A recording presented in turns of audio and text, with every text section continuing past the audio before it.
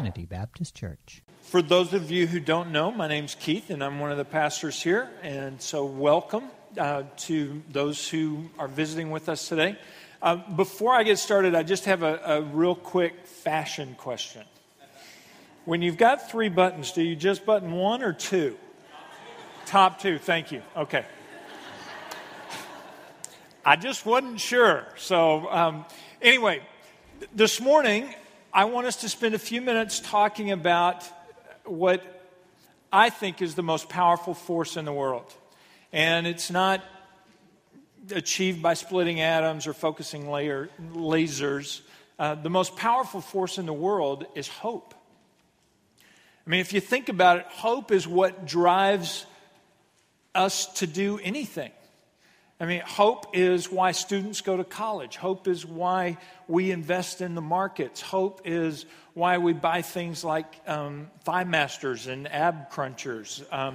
Hope is why I'm a Cowboys fan.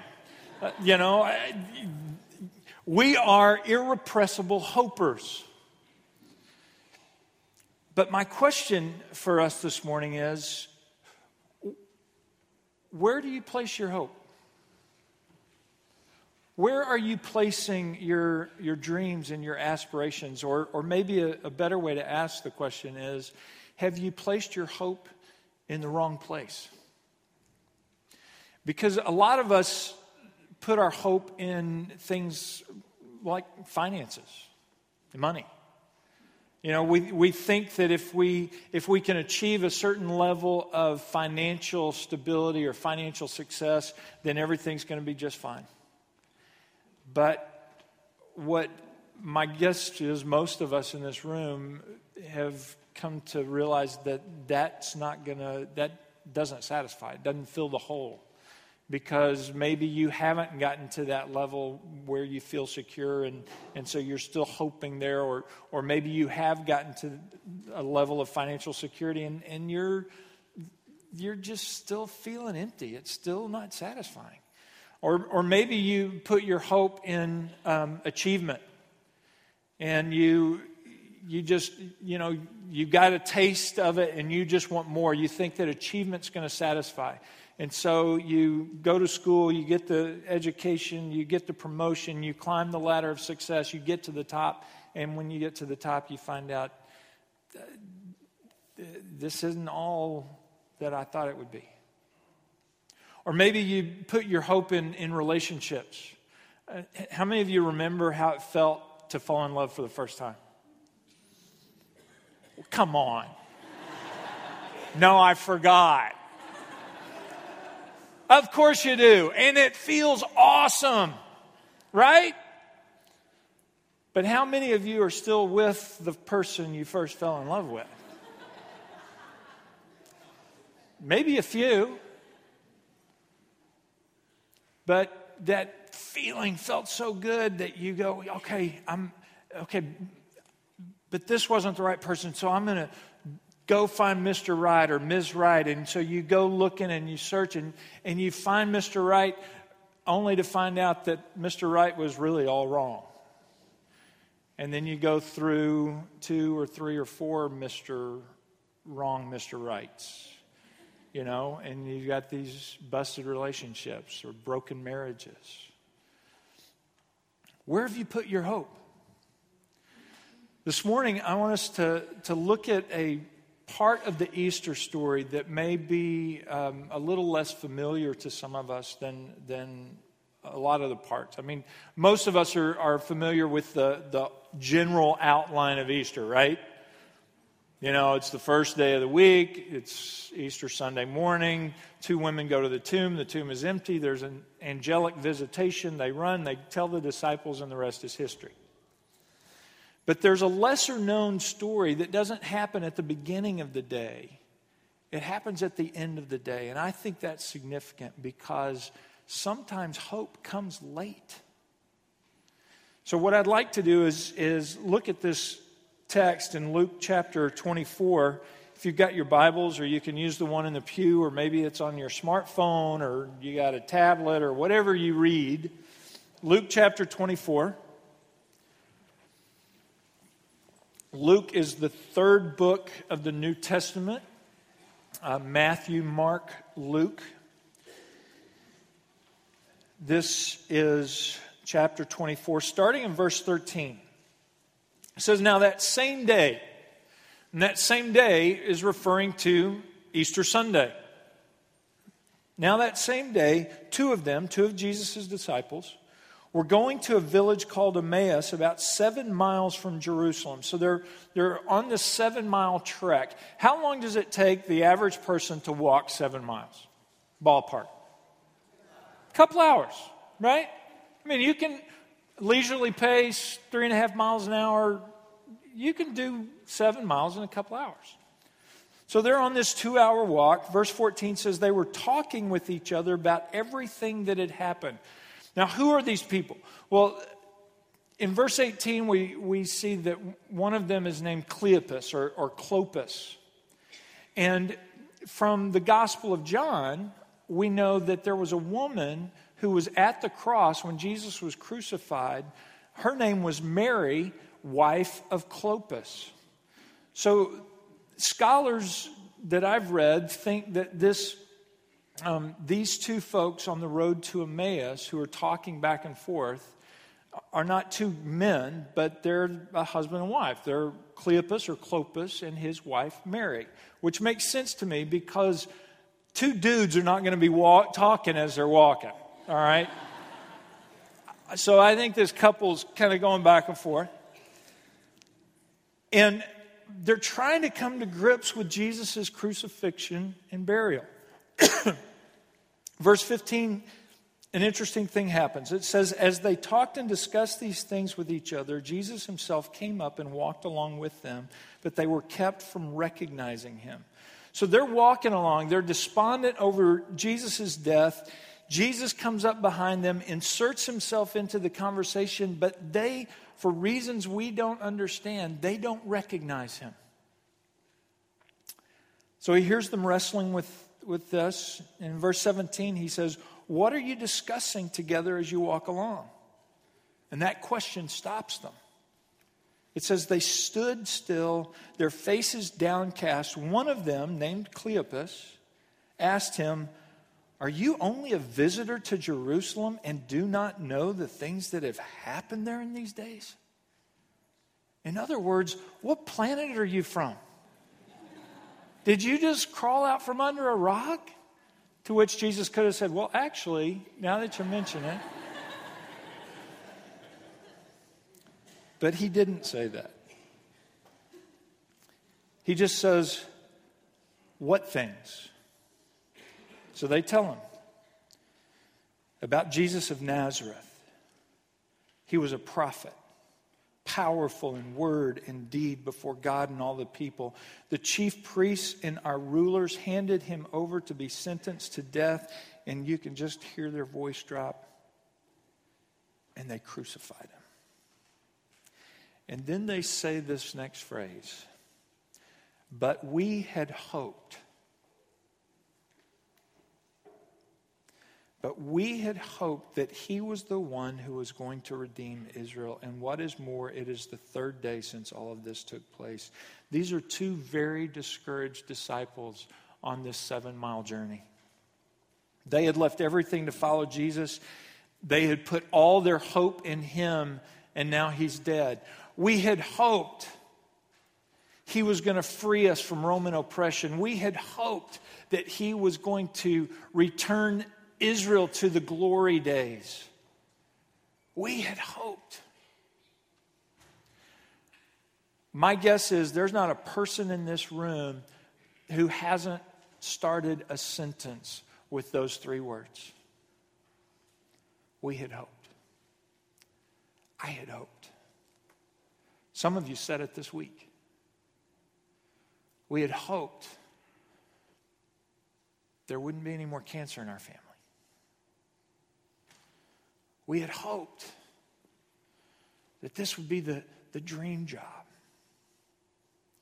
We had hoped that this marriage would last forever. We had hoped that we would have children by now. We had hoped that our finances would turn around and we could keep our place. We had hoped.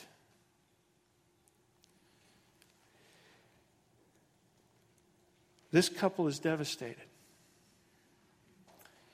They think Jesus is still dead. They think Jesus is still in the tomb. So how does Jesus respond? Does Jesus try to comfort them and say, "Oh, sorry for your loss. Can I say a prayer for you?" Is that what Jesus says? Verse 25. He said to them, "How foolish you are." Sometimes Jesus isn't also sensitive, you know. Sometimes he just, how foolish you are and how slow to believe that the prophets have spoken. Everybody here has had this experience. We've all had this experience where we thought we knew the story we were in. We thought we knew our story. And then in a moment of blinding clarity, something happens, somebody says something, and we go, wow, that's a different story. Now I get it. I wrote a story recently about this couple who had been married for 60 years. And they'd had this long marriage, great marriage, no secrets kept, but from one another, except the woman had a shoebox in the top of her closet that she cautioned her husband and said, "Don't ever ask me about the shoebox. Don't ever look in the shoebox." And so the husband had agreed to that. Well, so they've been married all these years. The woman gets sick, and the doctor says she's not going to recover. And so the husband decides, well, I think now it's time for me to find out what's going on in the shoebox. And so he gets the shoebox and he brings it to his wife's bedside, and she says, yeah, it's time. So they open the shoebox. Inside, he finds 2 crocheted dolls and a stack of money of $95,000. And he goes, what is this? And she said, well, before we got married, my grandmother told me that the secret to a happy marriage is to never argue. And so she said, every time you get angry with your husband, before you start to argue with him, crochet a doll. And he looks and he goes, man, there's 2 dolls in here. And he gets tearful and it's, babe, honey, that's amazing that in 60 years of living and loving and marriage, you've only been angry with me twice. That's unbelievable. He said, but what about the money? And she said, well, every time I crocheted a doll, I sold it at a craft fair for $5.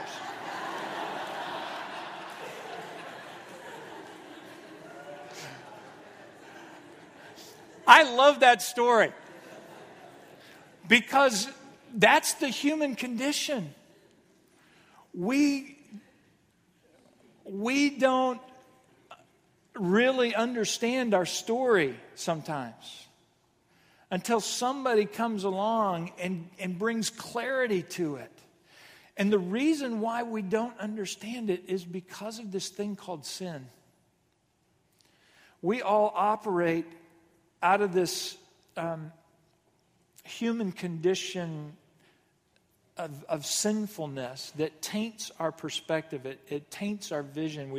We don't see things clearly. We don't understand how things are really coming together. We don't really understand our own story because of sin.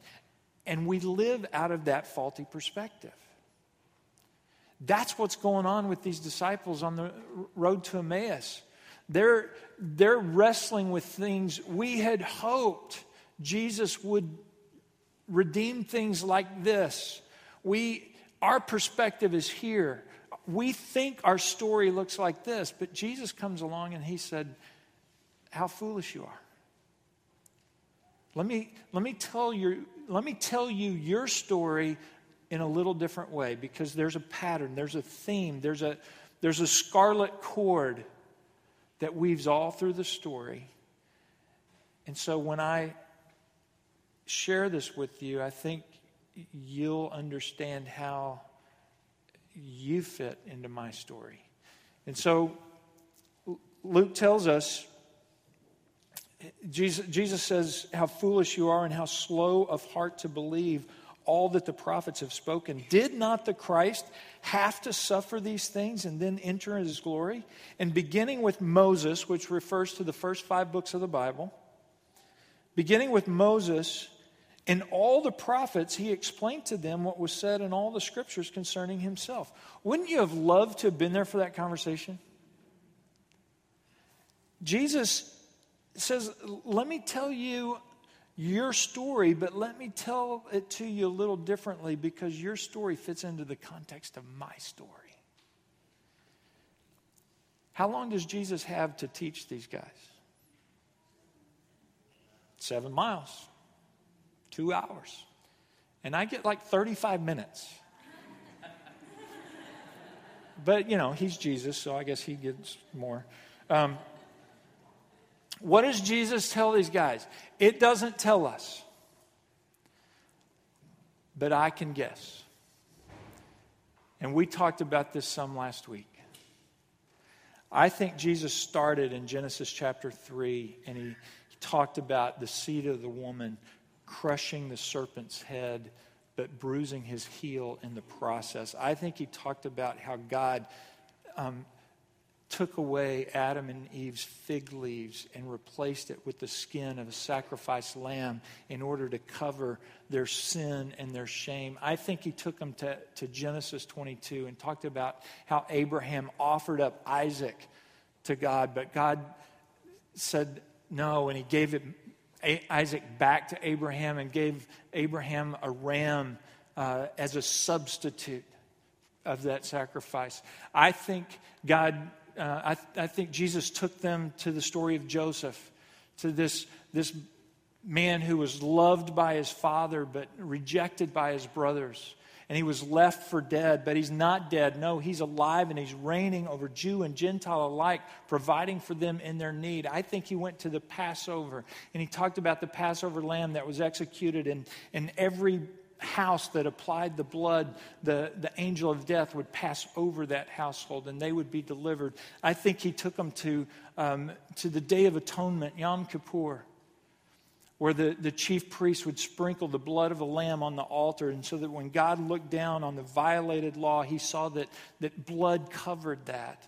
I think he took them to the concept of the scapegoat in Leviticus 16, where the sins of the nation were placed on the head of this goat, which was sent out into the wilderness to die for those sins. I think he took them to Isaiah 53 and the suffering Messiah, to Jeremiah 31 and the new covenant, to Ezekiel 34 and the shepherd who came to care for his sheep, Zechariah 9, Malachi 3 and 4.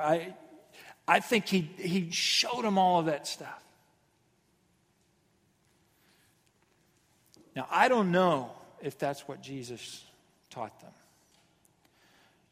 But what I do know is that he showed them the Old Testament scriptures and showed them how the Old Testament scriptures were just a foreshadow of what would be realized in the one who would come, the Messiah, the Christ. And I can imagine that this couple thought, who is this guy? He knows us, he knows God, and boy, does he know the scriptures.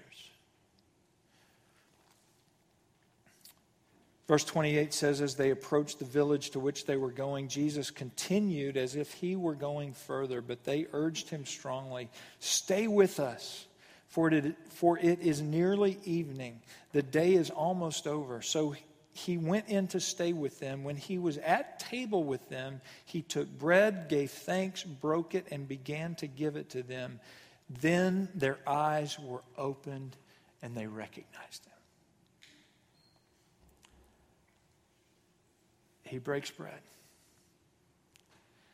And maybe it was when he broke the bread and handed it to them that they saw the scars that the nails had left in his hands. I don't know, but I would have liked to have been there. It says, then their eyes were opened and they recognized him, and he disappeared from their sight. They asked each other, were not our hearts burning within us while he talked with us on the road and opened the scriptures to us? You see what happened? They got the story. They saw the whole story. They understood now that God triumphs, that even in his suffering, God uses Jesus' death and now his resurrection to triumph over sin and guilt and confusion and failure and regret and problems and even death. See, they got it. And they were so excited that verse 33 says, they got up and returned at once to Jerusalem. How far away was Jerusalem? How long do you think it took them this time? Probably a lot less than 2 hours. It says, there they found the 11 and those with them assembled together and saying, it is true, the Lord is risen.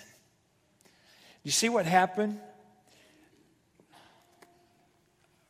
When they got their perspective changed, they got so excited that they couldn't wait to tell the story. Every one of us is on a journey right now. Every one of us is taking this walk like this couple on the road to Emmaus. And like them, I'll bet for many of us, the road we're on has some uncertainty. The road we're on has some pain and it's got some confusion because we've put our hope in the wrong thing. And so at the end of the day, literally at the end of the day, what we put our hope in hasn't panned out. We had hoped our finances would fill the hole. We had hoped our achievement would fill the hole. We had hoped that relationships would fill the hole. We had hoped that he was the one who was going to redeem Israel. But you see, the problem is our perspective is off. And we don't know our story until we see how it fits in God's story. But when we see how it fits in God's story, all of a sudden our story becomes a glorious story, and we can't wait to tell that story to others. This couple, at the end of the day, this long, exhausting, emotionally wrenching day, at the end of the day, after they had experienced the truth of the resurrected Lord, they are so excited. They are so filled up. They can't wait until tomorrow to go back to Jerusalem, where Jesus was just crucified, by the way, and share the news. He's alive. He is risen. Here's what we need to understand. When we get the true story, when we are able to see not our perspective, but see things from God's perspective, it changes us and it gives us new hope. It changes our hope. You know, everybody has to choose what story they're going to live by.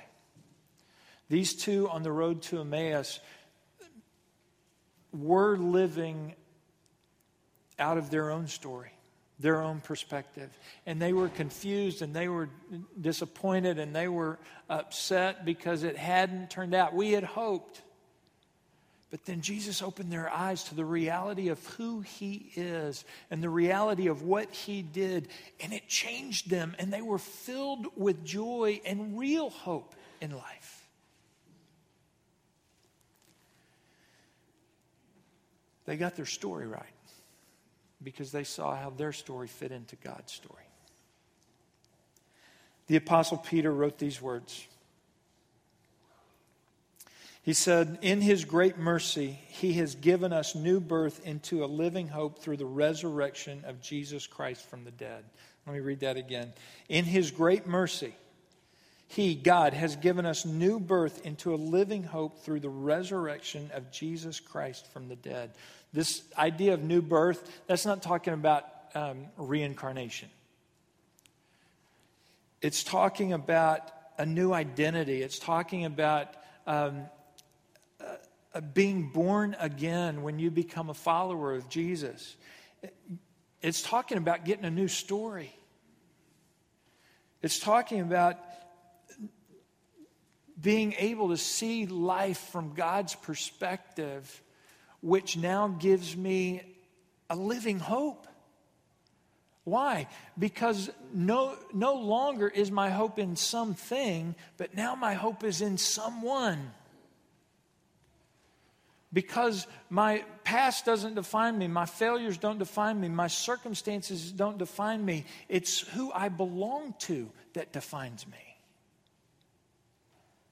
You see, what happens when I really understand the story, when I understand God's story that I'm a part of, I now understand that I am a much loved, treasured son of the Most High God. I am a much loved, treasured daughter of the Most High God. And He defines my value. He defines my worth. Not what I've done, not my failure, not all the crud, but He defines it. And you know what? How He defined it? He defined it that He loves me so much, that He values me so much, that He sent His Son to die on a cross for me. And after He died, because He was Jesus, He didn't stay dead. And He rose from the dead, and that validates my hope in Him. You see, my hope changes from being in something to being in someone. And that makes all the difference. All the difference. I don't know what your story is. But I do know that if you live long enough, it'll take some turns that you didn't expect it to take. I do know that if you live long enough, there will be some pain and some hardship that you didn't want. I do know that if you live long enough, your story will take you to a place where you will question where you've put your hope. But here's what I want you to hear this morning, is that as long as you keep trying to live out your story the way you perceive life to be, you're always going to walk around, we had hoped. But Jesus is in the business of giving you a new story. You see, this man who did things that no one had ever done, who said things that no one had ever said, he came and He died on a cross. And people thought, well, that's just a death like any other death. But it wasn't. Because He rose from the dead for you and me. And because He did, there's hope in life because of Him. And if we will put our hope in Him and not in things, we will experience a fullness that we can't experience any other way. Why? Because we see our story as part of His story. And that's the real story. In a moment, I'm going to ask you to bow your heads and pray with me. But before you do, here's the thing. It's a 7-mile journey. And there are a lot of us that have only gone 6 miles. There are a lot of us who've heard the story over and over and over, and we've been taught, and we know this and we know that, but we haven't gone the 7th mile. We haven't gone to the place where we've actually invited Jesus in and allowed him to reveal himself to us so that now we get it. We've just done the Christmas and Easter thing, and we've done, we've gone 6 miles. But it's a 7-mile journey. And so my encouragement to you this morning is when we pray right now, I encourage you to go the 7th mile. And let Jesus show you who he is so that your perspective can be changed, your sin can be forgiven, and you can have real, living hope. Let me pray for us.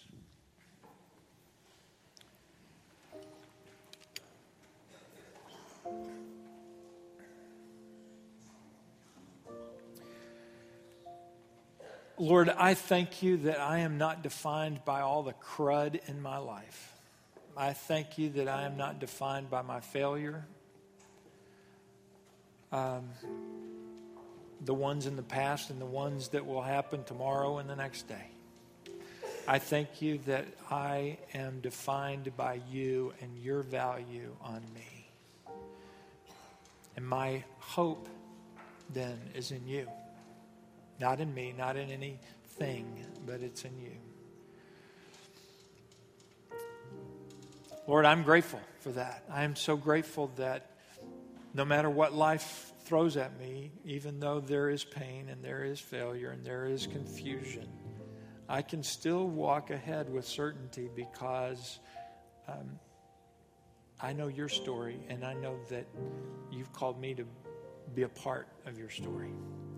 And that's true for everyone here. Lord, I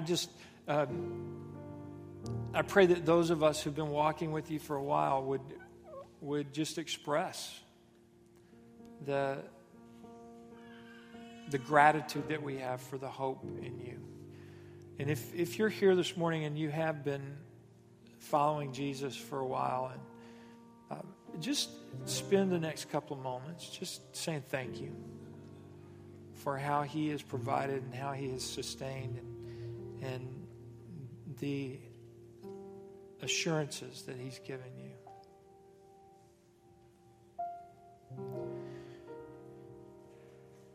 If you're here this morning and you've gone 6 miles,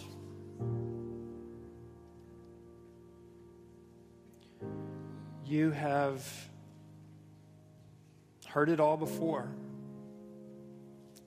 but you've never gone that 7th mile. You haven't actually sat at table with Jesus and allowed him to show himself to you in a way that changes everything. If that's you this morning, I want to invite you to pray this prayer. I'm going to pray a prayer, and you can pray along with me in the quiet of your heart or something else. But just say to Jesus, Lord Jesus, I want to go the 7th mile. I want to take your hand and trust you with my life. I know I'm a sinner and my story is all messed up.